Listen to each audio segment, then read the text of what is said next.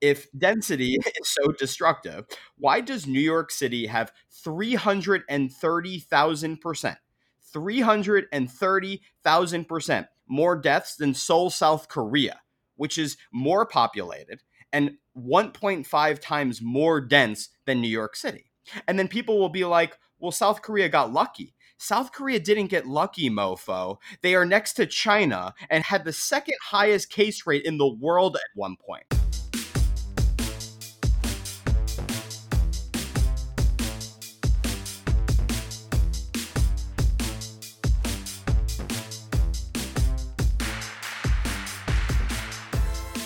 Hello, everybody, and welcome back to another episode of We Hate Politics, a podcast where we don't really hate politics, we just hate what is a policy. My name is Brandon McCoy. I am joined once again by my lovely colleagues, Oren Jacobson and Aaron Carr. How are you two gents doing today? Swell, thank you. Doing well. Just had to wake up early for a podcast. Wake up early. Just for the record, it's 2:39 p.m. on the East Coast on a Saturday. Well, I think something that we're all excited about is that we are joined by another incredible person that we all know in various ways, Ms. Katie Brennan, who hails from the great state of New Jersey by way of Ohio and Missouri. Katie, how are you? I'm swell, like Oren, because we both hail from the Midwest. But I am a convert, New Jersey convert, no zealot like a convert to the great state of New Jersey. And Excellent. I live in Jersey City. Lives in Jersey City, works in housing, like Aaron, kind of, right? Woo! Yes. I am full-time chief of staff for the Housing and Mortgage Finance Agency for the state of New Jersey. All that stuff that Aaron likes, we are the agency that makes that kind of stuff happen. And I am a part-time anti-sexual violence activist, part-time local community troublemaker. I know these three fools from the New Leaders Council Fellowship. Yes, the organization that we mentioned last time that gives people the skills to put on public petting zoo engagements and make sure that we are able to learn how to gain the skills to fight for a better tomorrow. And so thank you once again, NLC. You would be shocked at how difficult it is to actually get a llama coordinated properly to attack serious systemic issues in our society. It's But true. It is necessary to figure out. We will never give up on trying to involve the llama community. It's time to give alpacas a chance. Yes, absolutely.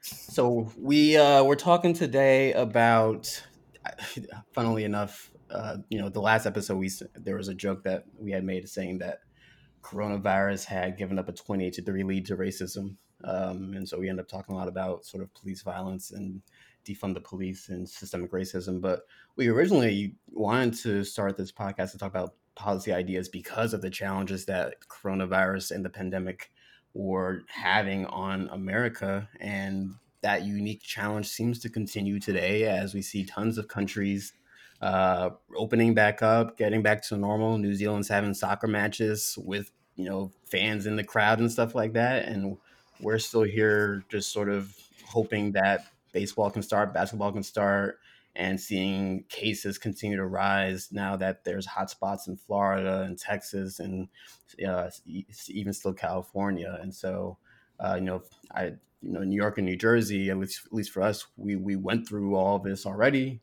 We would like to not go through it again. But if the rest of the country continues to act in the way it does, and cases continue to increase, I know we're going to experience another increase here. And so we want to sort of just break it down into three mini conversations. First is just sort of what is the pandemic playbook? What has it been so far? How has it worked? How has it not worked really? Then also, did we reopen too soon as an economy, as a society in various parts of the country? And what were the consequences of that? And then also, what is the role of density and population size when it comes to the spread of COVID? Because early on, you had a lot of folks saying, well, New York City is really dense and New Jersey is the densest state in the country. And that's why it's spreading so fast there. And I think our good friend Aaron has some things to say about that. So before we get to all that, I guess let's just start where I said, regarding the pandemic playbook. I mean, what, Katie, as we've gone through this experience, watching the way the federal government has responded, do you feel like we've done what we should have done? And, are we doing the things that other countries have done to open back up properly? Short answer, no. Longer answer, first mistake, we didn't elect a woman president. I'm just saying, New Zealand, Scandinavia, with the exception of Sweden, who's really screwed this up. Common theme. That's all I'm saying there. But I'm a big fan of Jacinda Ardern. I Yeah. actually talk about her on the regular. Yeah. Woo, New Zealand. Yeah.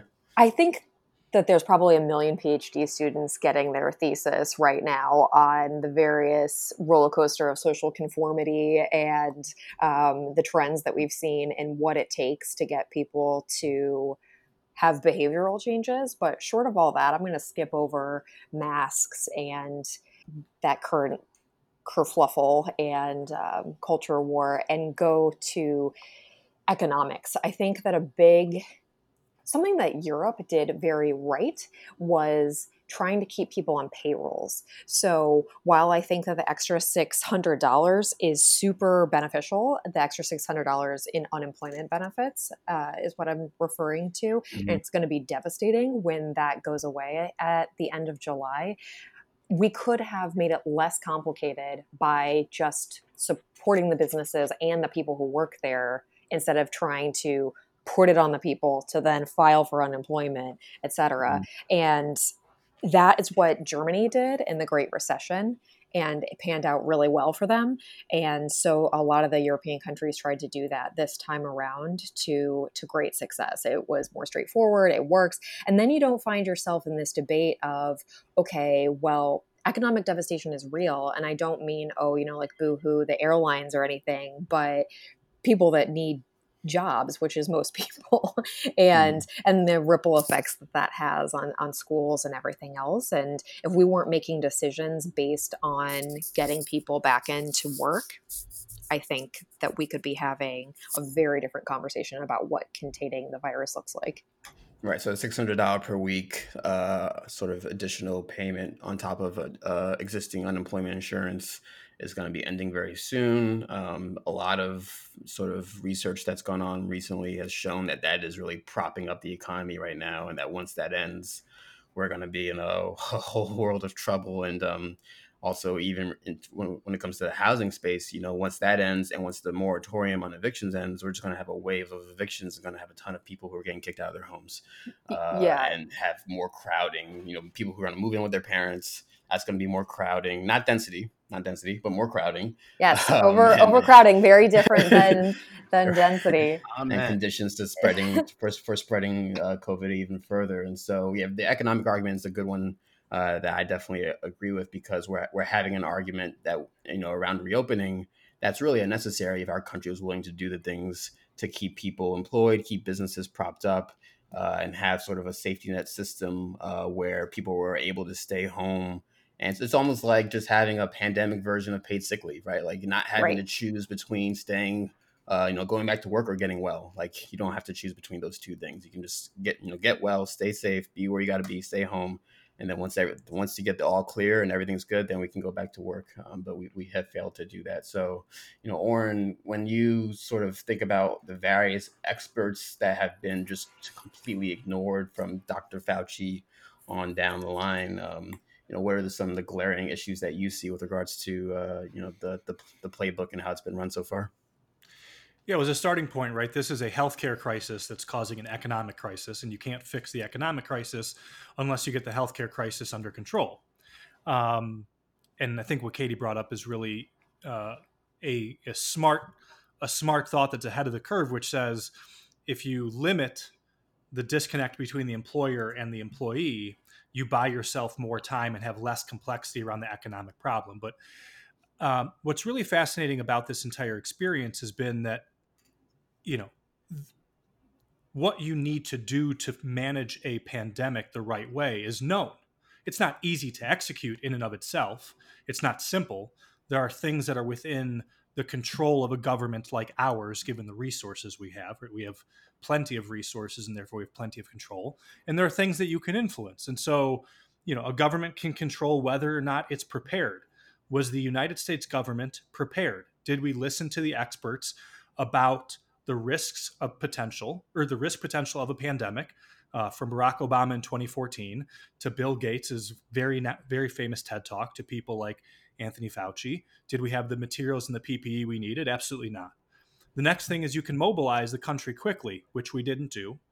The third thing is you need to get ahead of the virus and stay ahead of the virus, which we failed to do because of the first two. And then you don't create artificial timelines. If you think about what the president did, on March 13th, he issued a emergency declaration, right? A national state of emergency. By March 24th, 11 days later, the president of the United States was signaling a desire to reopen the country by talking about having the churches full on Easter Sunday. So for 11 days, he followed the timeline of the virus, and after 11 days, he stopped. And the consequence of that impacts the fifth and final piece of this puzzle, which is public behavior. And when the leader of the free world, with tens of millions of followers on Facebook, who dictate, or on Twitter and Facebook and social media, who dictate the conservative media ecosystem, starts calling to reopen the country functionally 11 days after it sort of shuts down, you're sending a signal to half of America that there's not a problem and it's time to go. And by the way, he started off in January saying that the problem was totally under control. So the president did everything he could to ignore the problem and then signal to half of the country the wrong things, which then creates the wrong public behaviors. And while most other industrialized nations now have a pandemic well under control, we are in the middle of a second surge of the first wave. Absolutely. And I even to go from federal level real quick, just down to local level, just there was something I was realizing, because I've been on the state's task force for reopen and recovery here in New Jersey, and folks were making the point of, to your point, Oren, of lack of preparedness and lack of sort of having the necessary resources and, all the things you need to respond to the moment. For New York and New Jersey, people were saying, wait a minute, didn't we spend tons of money putting together a 9/11 plan after 9/11 happened? Right? Didn't every single municipality in New Jersey was responsible for putting together, if shit hits the fan, here's what we're going to do. And people said, yeah, we did do that. What happened to those? And literally had to dust them off because they were just in the back room, hadn't been updated. I think the law says they're supposed to be updated every 3 years. Yeah, we haven't done that. And so just it seems like even the last time we had a national crisis that deserves sort of a significant response from a majority or from big parts of the population, we thought we learned our lesson of saying, okay, we got to be prepared next time. And, we focused on preparedness for a couple of years, and then we forgot about it. And I'm worried if the same is going to happen this time. So, Aaron, when we're thinking about preparedness and we're thinking about, how we move forward from here, I know you have some points about zombies that you want to make specifically. Oh, I'd love to. I'd love to talk about zombies. Yeah. I think you feel like you want to understand how America completely screwed up its response to COVID-19. You can read about it in the news, or you can just watch that zombie show, The Walking Dead. And that's the thing. Pandemics are like zombies, right? Because in both scenarios, there's something called exponential growth. And with exponential growth, one zombie becomes two zombies becomes four zombies becomes 8, right? And they just keep multiplying and multiplying and multiplying and doubling and doubling and doubling. Hundreds becomes thousands becomes millions. And before you know it, what do you have? You have a motherfucking zombie apocalypse. And that's what this is, right? It's a story about zombies, but it's also a story about delay. And here's what I mean. So there's this zombie virus, right, that breaks out in Asia and then in Europe. And you have this compound called America where hundreds of millions of people are staying. and they're being led by this guy named Donald Trump. And like all of a sudden, over the horizon, in the midst of this apocalypse, you see like a massive horde of zombies, right? Like walking toward the compound. And for some inexplicable reason, the leader, Donald Trump, is in like denial of this. And like, you know, you have like scientists, you have doctors, you have reporters, you have fucking anyone that's paying attention, literally trying to convince this guy, like, to close the damn gates before those zombies can get in. But like, Trump is delaying, and like, he's not responding, and he's not coordinating, and he's not applying pressure on the states to lock down in a timely fashion, because he simply doesn't see these zombies as a threat. And like, by the time America finally closes its gates, like, the zombies have already infiltrated this compound, and it's fucking pandemonium. So there was this study conducted by Columbia University back in May that found at the time, if the United States had begun imposing social distancing measures 1 week, just 1 week earlier than it did, 36,000 fewer people would have died in the coronavirus outbreak. And like, that was then when we had fewer deaths. That this 36,000 figure would be much, much higher now if this study were conducted today, because that's just how like exponential growth works. And that's why at the end of the day, as Oren said, you have to plan and you have to prepare. And most importantly, you have to act early. So with regards to the planning and preparation aspect of this, you know, it's to sort of tie all of your points together. You know, we did not think ahead as a nation on this very well, even though like we could see it coming from literally miles away across the ocean, and we could see what was happening in China and Japan and Korea and whatnot. We did not prepare. We did not take the economic or did not implement economic interventions to allow people to engage in the behavior that we needed them to tackle the public health crisis. And so now we're at a point where we're saying, okay, our economy is suffering greatly. And if we continue to stay shut down, we're going to go from honestly a recession into probably a depression here, right? More than 1 in 2 African American adults does not have a job right now. We know that the unemployment rate is like it's dropped recently, but it's only dropped for when you disaggregate the data, it's only dropped for white Americans. It's actually gone up a little bit for Americans of color, workers of color. And the challenge and the major concern when it comes to recessions and disruptive events like this is that it's going to worsen inequality, worsen poverty, and create, you know, that whole two Americas is going to drive that gap even bigger. And at a time when we are also reeling with and dealing with a lot of issues around systemic racism and policing, and this is on top of everybody's mind, you would hope that that would be the last thing anybody wanted right now, was to have a worsening of racial inequalities and disparities between groups and for communities that are already marginalized and disenfranchised. So, but is that really the last thing that somebody wants? I mean, if we're being honest, there is one guy who actually, I think, wants that because he wants to play into the fight. And that's why we are reopening too soon. And I was going to ask the question, are we reopening too soon? But I don't even think it can really be a question, right? Like, we clearly have reopened too soon, even though you have states trying to like sort of pull it back now and shut down. And, you know, you have folks who 2 weeks ago were saying, masks are no big deal. Now, like, signing laws saying everybody needs to wear a mask in public. Clearly, we reopened too soon. Not only do we have the pandemic getting worse, not only do we have the economic crisis getting worse, but we also have just general trust in government getting worse, right? No one sees leadership. Nobody sees somebody out there saying, here's what we got to do. Here's when we got to do it. Here's how we got to do it. And if we follow these steps, we'll be okay. And I want to play a quick clip because this is from like a week or two ago, but it was a clip from an individual who was testifying or just giving like community comment at a town hall meeting in Florida.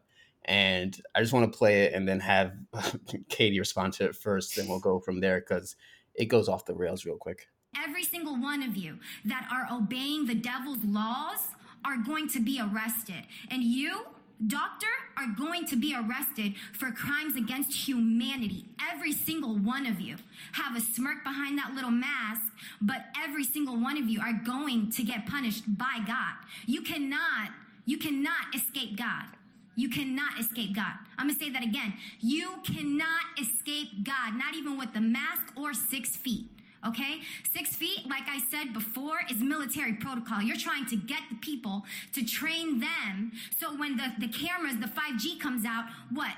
They're gonna scan everybody. We gotta get scanned. We gotta get temperatured. The kids have to go to school with masks. Are you insane? Are you crazy? I think all of you should be in a psych ward right the heck now, because none of you know what the hell you are all talking about. This is insane. And then you want to open this meeting with a prayer to God. Are you praying to the devil? Because God is not listening to that prayer, because all of you are practicing the devil's laws. What happened to Bill Gates? Why is he not in jail? Why is Hillary Clinton not in jail? Why are all of these pedophiles that are demanding you all to listen to their rules? Why are they not in jail? Oh, is it because you're part of them? Are you part of the deep state? Your time has expired. The deep state is going down. And if any of you are in the deep state, you're going down with it. So again, that was during a town council meeting just about the pandemic. There's a lot going on there. And that has nothing to do with actual public health or safety. But I would argue, maybe I'm giving too much credence to this, but there's a lot of folks who, when they're viewing the shutdown and they're viewing sort of, state orders for public health, requirements, they're going down those rabbit holes. And if we have a significant portion of our population that are going down those rabbit holes in response to just basic, like, hey, be safe, wear a mask, wash your hands, keep distance, what does that mean for where we are as a nation when it comes to being able to act as one, act together, act in community to address massive shared problems? I don't know. I said, Kate, you should take that first, but anybody can really take it because that's a big question. Yeah, please, anyone feel free to join in with me and the grace of God and the devil's laws.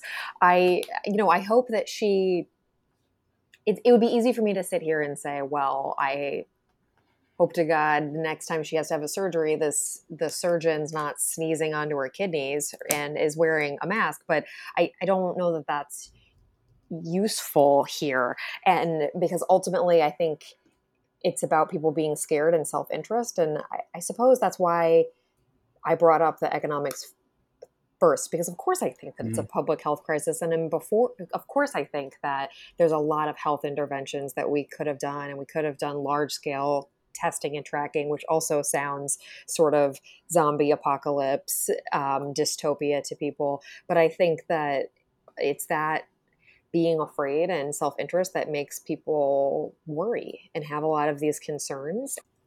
But that said, I also think that, if you look at the polling, most people are not like that. Most people don't think that masks are the devil's laws, and most people do think that they're helpful. And I think we need more mask compliance, certainly, but I don't want to You don't want to overreact. I don't want to overreact or not see the kind of forest for the trees there. What I will say that if you all have never been to a public meeting, that's the kind of joy that you can find, and highly recommend. It's a great time. Please go participate in your local government. Yes, I would definitely agree with that. That's not off the wall comments are nothing new at town council meetings. But I guess like the thing I'm trying to get to is, like, when it comes to the pandemic, high level of coordinated activity is required for success, right? Like, and if you even have 2% of the population just like being like, nah, I'm not with that, like, it undoes everything else. And to that end, Brandon, I mean, I think this is kind of where the real benefits of, say, big government come out of what is effective at scale, what is big at scale, the kind of code words that we talk about for tech industries all the time. The government, if you need to do something really big like Social Security or ending a pandemic, what you want is big, serious, effective government. And we didn't have that leadership. Yeah, I mean, Aaron, is this lady like, did she fall into your zombie argument here? she's obviously, like most people, to Katie's point, are not like her, but at least 25-30% of the population is highly influenced, right, by Trump and the far right, right? Just like look at the rallies. And I think it's important for people to understand that Trump doesn't want to fight a pandemic war, right? Like he wants to fight a culture war. And like a pandemic war is something that like the Trump and the far right are not going to win, especially now that so many people are infected and so many people are dead due to his initial mismanagement.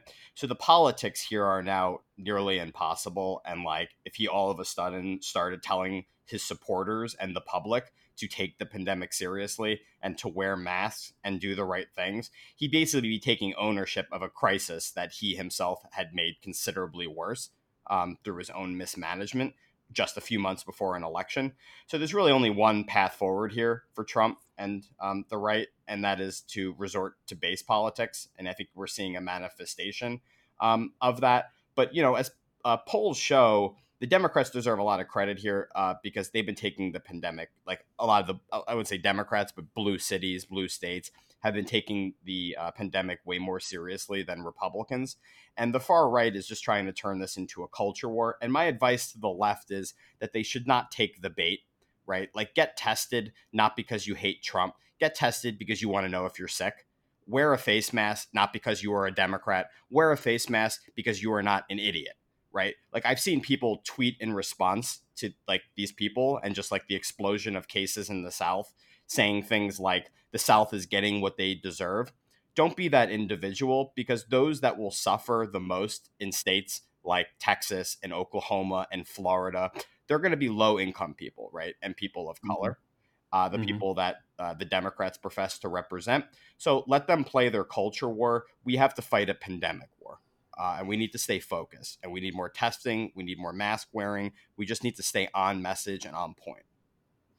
And Oren, as I guess to Aaron's point, how do you weigh sort of the role of people ignoring guidelines versus just personal behavior here, and what are the policies that we should be really looking to implement beyond the things that we've already discussed? Yeah, I mean, the reality, unfortunately, is this isn't really a policy question anymore. It is a political question.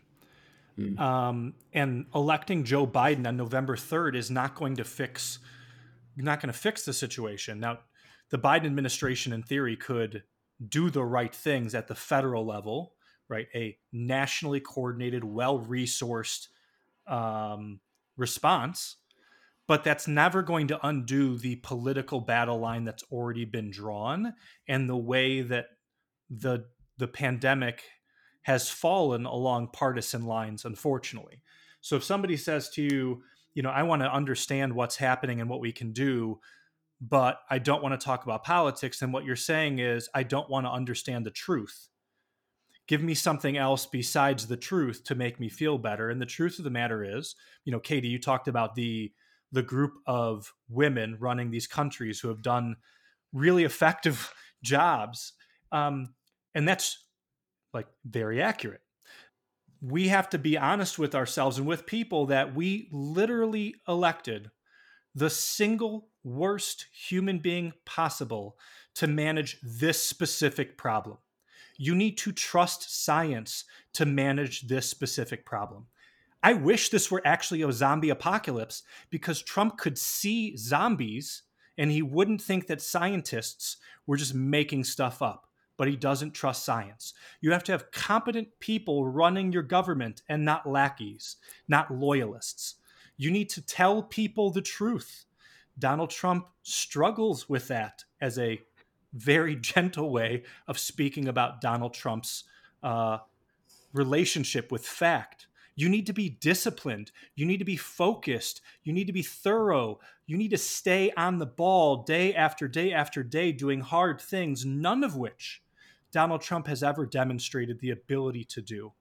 And because of the impact that he has had on the body politic, in particular the body politic in the right of America, which, by the way, he is an outgrowth of a 40 to 50 year intentional campaign to erode the very foundation of trust in government, because of what he's done to the body politic, even decent Republicans, with the exception of really Mike DeWine and Larry Hogan, who deserve a lot of credit for sticking their neck out and doing this differently, most Republicans have been trapped between the ecosystem of media on the right, the base that Donald Trump has cultivated, and the pandemic. And they do not deserve to be given any, consideration or care over the fact that they're trapped because they're making decisions to act in cowardly ways that are influencing and destroying people's lives. But that's the reality, and the reality they're in is because of the president. So this is not a policy question moving forward. It's not like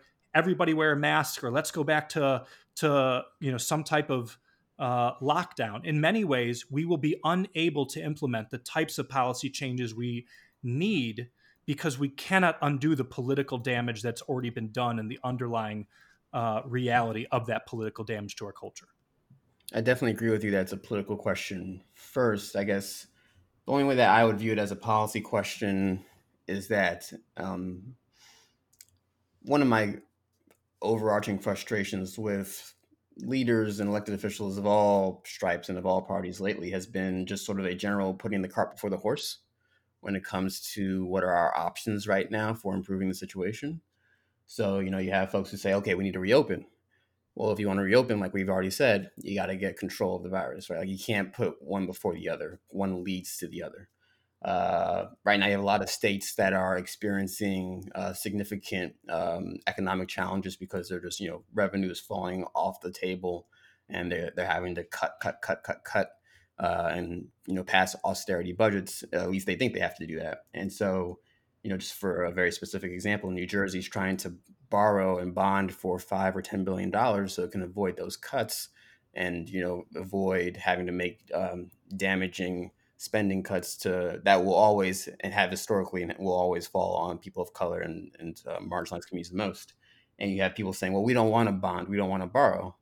Okay, well then for the past 10 years, you should have been saving more money, right? You should have been putting more money away in your rainy day fund and budgeting in a more responsible fashion. You don't get to make decisions that you haven't acted in a manner up until now to give you the leeway to do so, right? If you want to be able to make certain decisions, you have to plan to be able to make those decisions. And we have not planned to make certain decisions in this country. And we just want to be able to do what we want to do, regardless of the decisions that we made in the past. Yeah, I'm with you. And I guess my point would be, and again, Katie brought up all these women who have been pretty masterful at managing the situation. In fact, I don't think there's a single woman who's managed this poorly. And I can run through a long list of dudes who have done very bad jobs at this. Not fair, because there's a lot more dudes running countries, but yes. I mean, I'm similarly confident that if their distribution of leaders was totally flipped, we'd have as a ratio, yes. Yeah, totally flipped as a ratio. We'd have much better outcomes globally. But here's the thing, Brandon. The policies and the approaches that are necessary are known. Mm-hmm. Katie brought up what Europe did in response to the Great Recession, which it then did again in response to the pandemic. Those things are known. There is a playbook. Contact tracing, test, trace, and isolate is not some new invention of like South Korea in February of 2020. It's a known thing. The things that we should be doing are known things. The reason we are not doing them is because of the reason we started this podcast in the first place, which is politics. Yeah, I mean, like some people will say that like it would have been impossible for America to get this right. Like we're too individualized, we're too localized, we're too decentralized. And to that I say bullshit. Like people forget that Germany, a country that is also very decentralized, fared infinitely better than not just America, but most countries in Western Europe. And like Angela Merkel didn't overcome the downsides of decentralization by appending it. She overcame it by forging and building consensus among the governors of the states in her country by opposing one of the most aggressive lockdowns in Europe. And like, this is what the president of the United States obviously should have been doing all along. And not just with supplies, tests, and masks, but with stay-at-home orders and business closings. And people think, well, don't lockdowns, business closings, all of that fall under the jurisdiction of states? And like, while that's technically true, in practice, it's way more complicated than that, because who has the power of the purse, right? Congress has the power of the purse, and Congress has the power to make spending conditional. So like Trump and Congress could have used, if they wanted to, which they obviously don't, could have used a carrot and stick approach, right, to get over this hump of decentralization and deliver a centralized response. And like the carrot would have been providing the states with the necessary resources, right, to make it through a lockdown.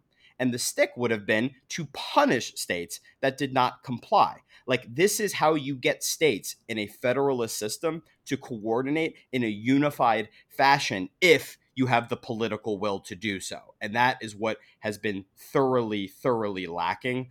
And you just cannot overstate how important it is to have a centralized and coordinated response, because pandemics don't give a shit about your localities. Pandemics don't give a shit about your states, and pandemics don't give a shit about your borders. If one state fucks around, it fucks all of the other states around it. And that's why we need a better national government, right? To provide oversight, to set standards, and to act as the adult in the room.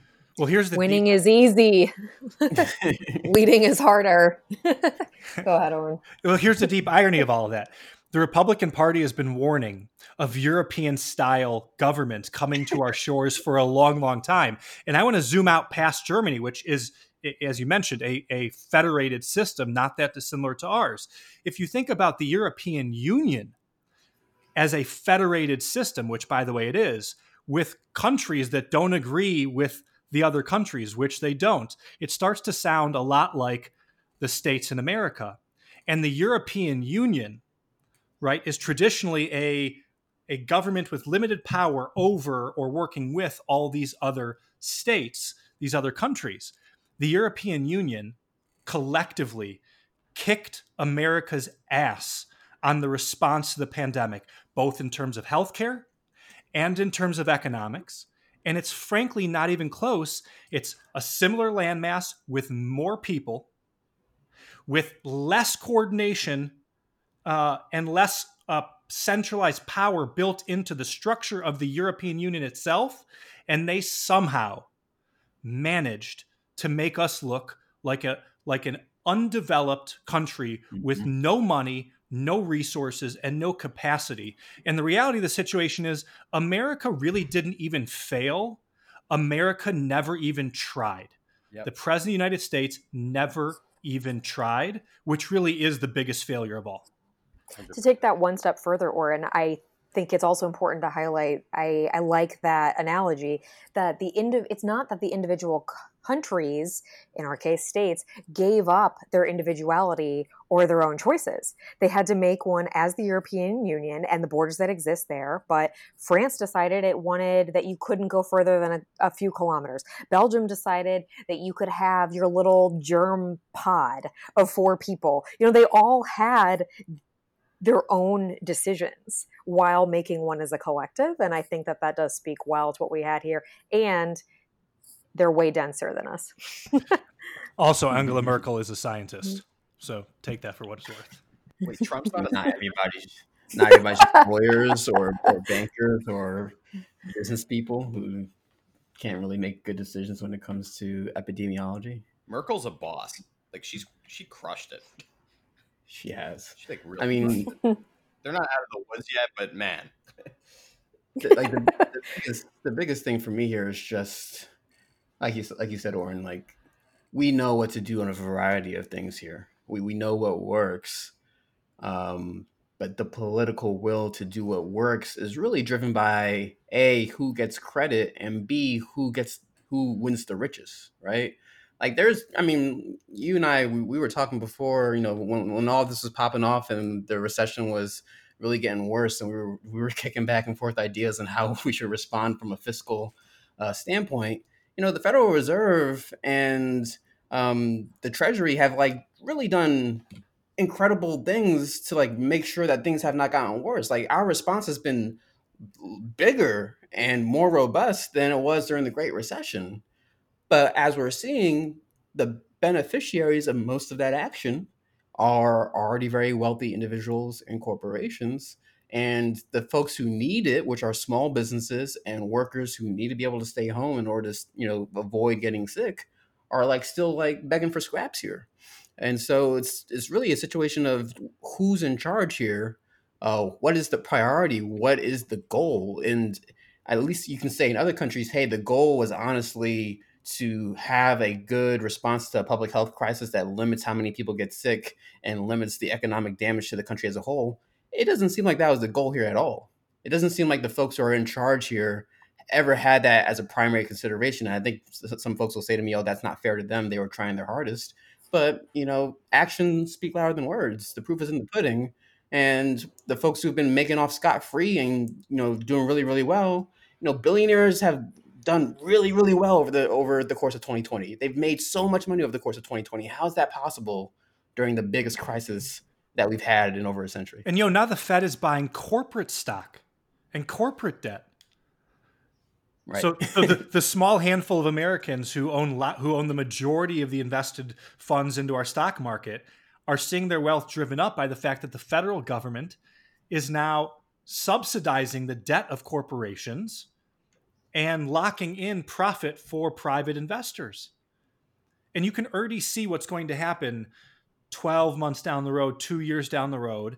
The replay of the Great Recession, the replay of the post-Great Recession reality is going to play itself out here, which is to say the people at the bottom are going to continue to get crushed, and the people who already control assets and resources are going to gain from everything that happens. And from a policy perspective, that's going to make a lot of the policies that were considered sacrosanct or super radical just a couple of months ago necessary. We're going to have a reparations program. We're going to have a baby bonds and a national healthcare program in order to prevent just chaos and calamity in the lives of the majority of the residents of this country. If we don't do those things, people are just going to suffer, and they are not going to recover. Right? They're never going to get back to where they were now. And to be honest, we never actually fully recovered from the Great Recession. Most places still did not recover fully. We already have about 10% of homeowners entering forbearance. Already, right. Correct. Right. And that's before things started going up in the other states. And, and depending on where you are, the non-payment of rent it can be low or it can be 20 or 30%. And, you mentioned earlier that the wave of evictions, while housing court has opened in a lot of places, and while you may not be able to be physically removed from your home, the second that you can, it will have already been processed. The moratorium didn't mean in almost anywhere, except for 1 or 2 states, that the filings stopped. Mm-hmm. So all the eviction filings have still been continued. The foreclosure filings are still continuing. You just cannot be removed yet. So It's going to be a cliff.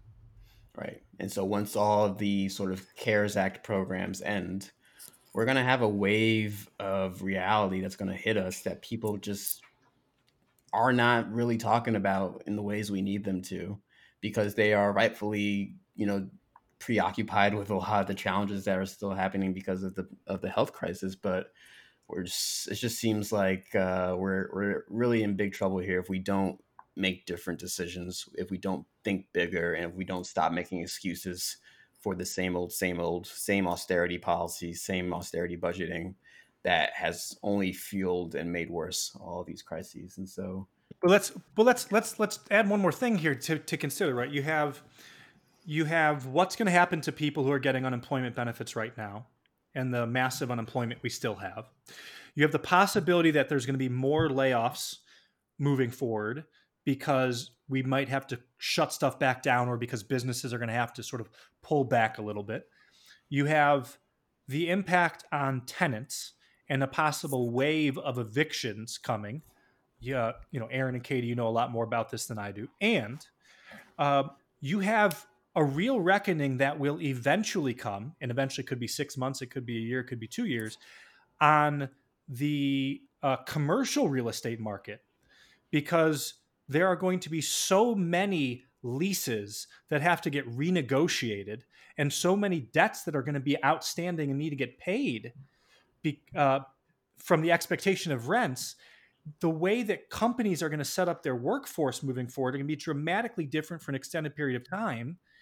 And you could have another major ripple just from what happens on the commercial real estate market with commercial paper, which, by the way, could end up forcing the government to buy all the debt up to prevent any type of fallout from it, right? To essentially prevent the natural market forces from taking place. And so, we've been teasing that we'll eventually get to a conversation on fake free markets, but the free market would say, let it all go. Now, we don't like the idea of letting it all go because we know who's going to get harmed most by it. But the reverse is that American policymakers continue, as I said before, to prop up, support, and transfer wealth to those who already have it because of how much systemic contagion they create for everybody else. Absolutely. It is, what's the term? Shock and awe capitalism? Not shock and awe. Shock doctrine. Shock doctrine. All right, that book. It is that all over again, and we do it every freaking decade like clockwork. Naomi Klein, fellow at Rutgers right now. She's at she is at Rutgers. She just came out with her awesome book. Wait, where is it? It's behind me somewhere. On Fire, which is all about climate change and the shock doctrine capitalism of climate change. And so it's a lot going on right now. But one of my favorite things during this pandemic though has been what was for a very, very long time a one-man army that was going against the well-worn and well-echoed line that density was making the pandemic worse. Everybody was saying this. Mayors were saying it. Governors were saying it. The president was saying it. And there was one man early on who kept on tweeting and saying bullshit and kept on pointing to other countries like South Korea and Singapore and other dense nations saying they're dense and they don't have a tenth of the cases we do. And that man was Aaron Carr. Aaron, I know this has been in your craw going on 3 months now of people saying, hey, density and having the subway system and having just so many people packed in together is the reason why COVID spread so quickly and got so out of hand in New York. And you were like, nope, it's because we weren't prepared. Do you want to just explain that point a little bit? Yeah, I mean, all we have to do is just look at the data. And for some reason, very few people were looking at it at the beginning. I think the narrative is starting to turn because there's been some good studies that have come out that I'll talk about. But, density has always been used as a convenient scapegoat for just about everything. And in the context of COVID-19, governors like Governor Cuomo have been looking to it to deflect attention from their own delayed response. And I know Cuomo is beloved for his excellent press briefings, but the science community recognizes that Cuomo's response, like many governors around the country, was unequivocally delayed. So Cuomo has called New York City's density, quote unquote, destructive. And what you have to know about that is Cuomo is wrong. So all you have to do is look at New York City. If density is so destructive, you should find a strong positive correlation, right, between the density of the 5 boroughs and the number of COVID-19 fatalities and cases. But there's none to be found because Manhattan, which is not just the densest county in New York City, but in all of America, has the lowest case and death rates in New York City, significantly lower than the borough of Staten Island, right? Which is 25% of Staten Island single family. It's low density. And Staten Island has more cases and more deaths per capita than Manhattan. If density is so destructive, right? New York City shouldn't have over 400 times the fatalities of San Francisco, which is the second densest large city in the U.S. And people will say, but New York City has 10 times the population of San Francisco. Right. 10 times the population and over 400 times the fatalities. Again, Math. If density is so destructive, why does New York City have 330,000%? 330,000% more deaths than Seoul, South Korea, which is more populated and 1.5 times more dense than New York City. And then people will be like, well, South Korea got lucky. South Korea didn't get lucky, mofo. They are next to China and had the second highest case rate in the world at one point. They didn't reduce their density. They planned, they prepared, and they acted early, right? If you're testing, if you're tracing, if you're social distancing, density matters very little. And I would implore people to go online and look up this study that shows that urban density, it's a study of 900 US metropolitan counties, and it found that not only is there no link between the spread of corona and density, it actually, the link is that there's a lower COVID-19 death rate in very dense places. So it has found the opposite of what people are saying. So stop blaming density, sit down and eat your broccoli. All right. Good discussion. Good discussion. So, but go ahead, Oren. Go ahead. So South Korea and America had their first COVID case on the exact same day. January 20th, 2020 was the day that South Korea saw its first positive case and the day that America had its first positive case. Within 2 weeks, South Korea had already approved the test that they would end up using. They'd already approved within 2 weeks and began a process to scale it nationwide. And by the time Donald Trump ordered a state of emergency on March 13th, they had tested 345,000 people. In that same time, America only tested 20,000. If we had moved with the speed that they had, with the same per capita measurement, we would have tested 1.5 million people. So to Aaron's point, right, Seoul, South Korea, that place that Donald Trump claimed he knew so much about, more than anybody else, right, is an incredibly dense place. The problem isn't density.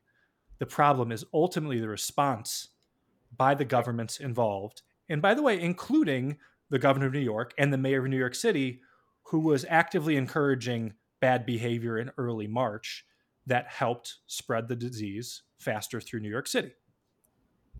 Yeah. And even, I had made the point before, there's a difference between density and crowding can be problematic, but crowding can also be overcome by safe practices, right? And as long as you wear a mask, we've seen it with the protests, and people said, oh God, and even I thought, I'm like, okay, we're going to have a huge spike because of the protests. The spike's not, from what we can tell and what, some research that's been done lately, the spikes aren't coming because of the protests. The spikes are just coming from people going and having dinner and still hanging out with their friends, going to the beach and just acting like life is normal. But like the places that have had protests, New Jersey had plenty of protests, New York had plenty of protests, not seeing spikes here because people were wearing masks. And so, proper practice is critical here, but crowding can be deadly if we don't do what we need to do. Just like density is not a terrible thing if we do what we need to do. And if we accurately prepare and make sure we're doing what we got to do early on. There's a power plant. It's not a power plant. There's a factory in, where was it? I think it was Nebraska, the Smithfield plant, they call it. And it has more. There's meat. It is a meat factory. It has more. They found more cases, right, attributed to that plant than all of Taiwan. Like Taiwan has 451 cases, the entire country of Taiwan, which has more than 25 million people. This one crowded plant has nearly 2 times more coronavirus cases, right, than Taiwan, an entire country. So that speaks to your point about the crowding versus density argument. Yep. And when I say crowding, I mean people within an apartment sometimes too. Yes, you can be forced to still be going to the Smithfield plant in Nebraska, another place that I've lived in my tour day, the Midwest. And, but you can also be a low income person who is also more likely to live in a intergenerational arrangement and not have enough space because you can't afford it. And that it's harder to be safe when when other people are not taking the necessary precautions, when there's no paid sick leave, when you're working at a crowded plant. That's another aspect of the crowding. Yeah. The entire density debate, which, by the way, Aaron, I will put myself into the category of originally wondering if density plus public transportation was the particular combination. And maybe it ended up being public transportation plus essential workers as being part of the combination up front. But it underlies the point that in America, because of the narrative we have about America, we can't look around the rest of the world and take any information from the rest of the world as guidance, right? It only took about 5 minutes of critical thought the first time you said this to me for me to be like, oh, wait, density can't be the problem, because if density was the problem, all these other massively dense areas would be seeing similar levels of outbreaks to what we've experienced in New York City at that time, or New Jersey, or whatever it was. But like, that requires me to be willing to look beyond our shores and say that something happening outside of our shores should be listened to. And America does a pretty damn poor job of considering anything non-America centric as we explore ideas and policies. So I would like to know, because even though we are dealing with some massive challenges that are really making our daily lives difficult, it's in sort of a weird situation of dichotomy. Life is still going on in a lot of ways. So what has been your favorite thing since the last time we spoke that you've engaged with, that you've done, that you've seen? It could be literally anything in the world. I just want to know, what's the favorite thing that you've been doing lately that's given you some joy as we've been dealing with these couple of things over the last couple of months here. I'm gonna ask Aaron first. What's your new favorite thing? I've been watching The Sopranos. Finally got around to watching it a few weeks ago. I've been binge watching it over the past 7 days. You know, Tony Soprano is a very complicated guy. On one hand, he's a sociopath who kills a lot of people. And on the other hand, he likes ducks and horses. So, very complicated. You should know that The Sopranos is basically a documentary of New Jersey political life. But, you know, if you ever have questions, just watch seasons 3 and 4, and you'll be caught up pretty quickly. It's a good political system. Very good. Oren, what's your new favorite thing? My new favorite thing is when you can find good in the bad, and lots of people are familiar at this point in time with the Deshaun Jackson story. Just quick note: if you think yourself, am I going to get in trouble for posting a quote of Hitler? The answer is always yes. It's always going to be problematic.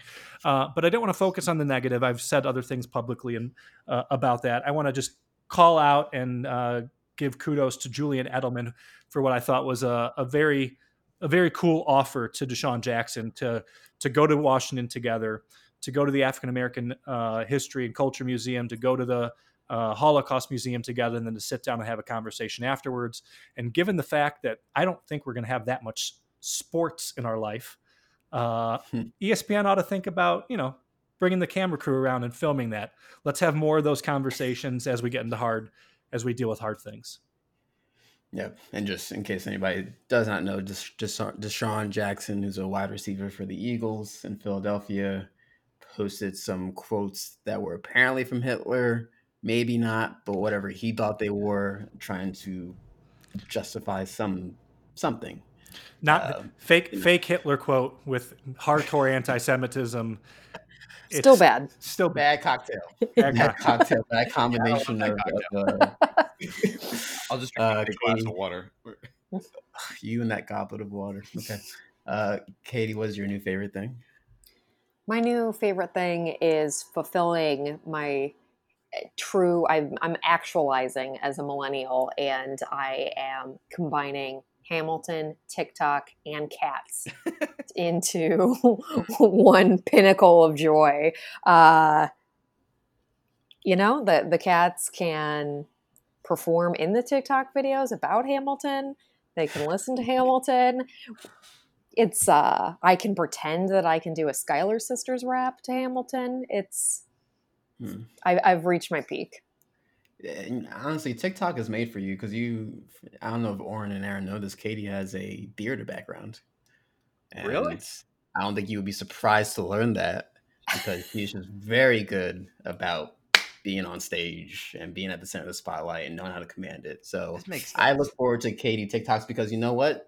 Just happenstance, I downloaded TikTok last night at 3:00 in the morning because I couldn't sleep. And I was like, why am I doing this? This is the worst decision ever. But if you're going to be making TikTok videos, I will See, keep I don't know that they'll ever be for public consumption, but maybe for maybe private consumption. maybe Simone de Beauvoir and Jacques Cousteau will make an appearance.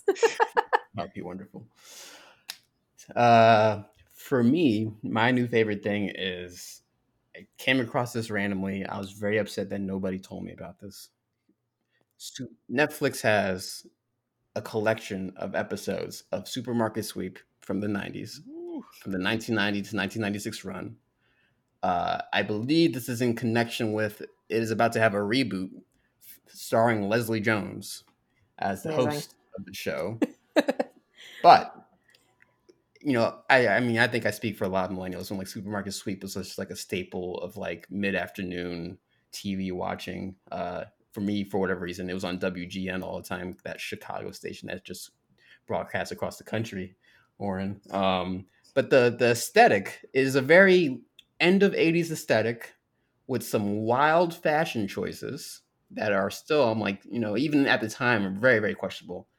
But I was watching and I was just thinking, this is a game show that relies on somebody's knowledge of the layout of a supermarket and intimate familiarity with both popular and unpopular brands to the point where, you know, very obscure clues will let them know what to look for. This is a capitalist obstacle course at the end of the day. That's Oh my God. You ruined it. You ruined it. I just love that show. It's still amazing. I'm just saying, think about the knowledge you got to have to be successful at this show. Can you The Price is Right too. Can you far left radicals just leave us one thing? Just leave us Supermarket Sweep. I really want to go and do a sabbatical and do a whole research project on it, but I will spare everybody that awful exercise. But Supermarket Sweep on Netflix, watch it, get ready for the Leslie Jones reboot, and have a good time. Well, thank you all. I think that was a fun conversation. We'll be back in, I guess, 2 or so weeks on something else. I'm sure something will happen between now and then. And if nothing does happen, we'll get into fake free markets. All right. Thank you, folks. Be good. Be safe. Have a good week.